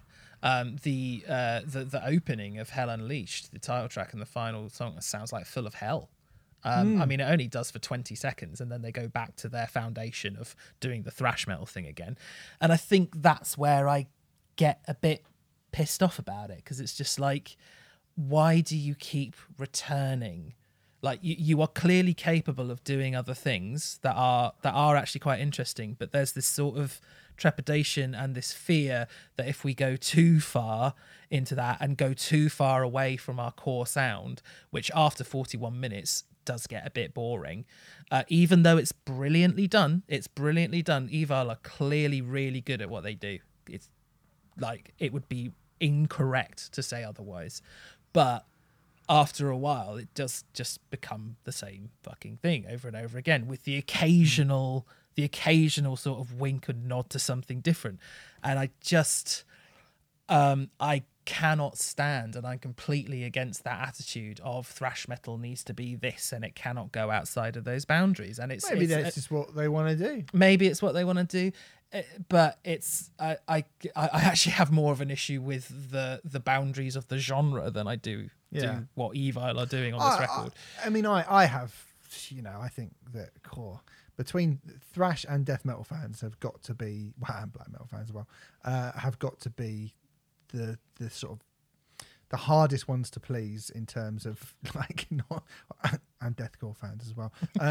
You're just not allowed. Yeah, there's too many people who get not allowed to do that. You shouldn't do this, and I want that to. Yeah, Twats. and it is. Grow up. It is a really like lame it's way pathetic. to live your life. But at the same time, there's no evidence here that Evile are doing that for any other reason other than the fact that they really love making thrash metal. And I think that's true. I think when you get an album like this and you can hear the kind of the kind of joy that the band appear to be having in making it, I have less of a problem with them conforming, because I feel like, well, are they conforming or do they just genuinely really want to do this? And I feel like Evile certainly fall into the latter camp for me. Yeah. It's when you hear stuff which is really kind of ploddy and dull and played out, and you go, well, you're just doing that because you don't have a fucking clue what else to do. Yeah. I think Evile actually do want, I think they just really want to sound like this, and that's fine. You know, I'm not that, you know, it's going to stop them from ever being a band that I desperately love. Yeah, quite. Yeah. But they are good at doing that, and it seems to be made with you know, a great deal of love, I think, of love and compassion, and yeah, totally. And of looking up to the bands that they used to listen to and going, oh god, wouldn't it be good to make an album that sounds like that? Yeah, that's fine. They clearly love this stuff, and there's nothing wrong with that at all. That's like fucking great, and they are doing a really good example of it. It's just difficult to get excited about it, though, isn't it? There's a Gojira record out this week. It's a Gojira record out this week, and you know, and that's a shitty old thing for them to have to be sort of competing with. But especially considering this is their first album in 8 years. I mean, I genuinely, my heart goes out to them. This is like, it's not a great time to release this record. Yeah, really. It's difficult to kind of cut through what will be, you know, one of the biggest metal releases of the year for them. But at the same time, I mean, when you say it's difficult to get excited about, I get what you're saying. It's kind of, it's quite difficult to get super passionate about it. But I think it's still, I enjoyed listening to it. I actually enjoyed listening. Yeah, so did I actually. Yeah. So I think it's, you know, it was by the 9th track, I was like, I don't want much more of this. I think I've had my fill now. I'm going to listen to Silverchair. Which I did do quite a lot actually after our conversation off mic the other day. What a good band they were! Fantastic band. I will say, I do. You know, you said that this record, it does go on too long and all that sort of stuff. It does, but not to the extent that a lot of these records go on too long. Definitely not. I think, like, I would have actually been relatively happy if this album had been 35 minutes, let's say, rather than 41. Yeah. I think Knockoff. I mean, I've said a bunch of times before with these sort of things, I only want, if every metal band that were just going to do this would just release EPs, the world would be a better place. I think. I agree. But, you know, we set out our stall pretty early on this podcast that we were going to focus predominantly on interesting music. And in the main, that's what we do. But sometimes you ask PRs for the promos to a bunch of records and they don't send them. And so you end up having to review the new Evile record instead. So don't blame us. Fucking hell. Yeah. That feels a little bit harsh, I think. But anyway, I don't think it is. But I actually like. I mean, you know, I actually like it. Yeah, I like it because I like thrash metal. I don't think I'll return to it. That said, if they were supporting a band that I fucking loved, or maybe even if they were headlining with a band who, if there was a band who was supporting them that I fucking loved, or if they were at a festival and there was nothing else that I wanted to watch, I would absolutely go and see them, and I'm sure I'd have a really, really good time. There you go, lads. I mean, you know, that is the ultimate goal in life, isn't it? To make Remfry have a good time. Watch your support slot. Yeah, but that's about as excited as I can get with something like this, though, isn't it? Like, I can't get much more excited than that. And, you know, sorry.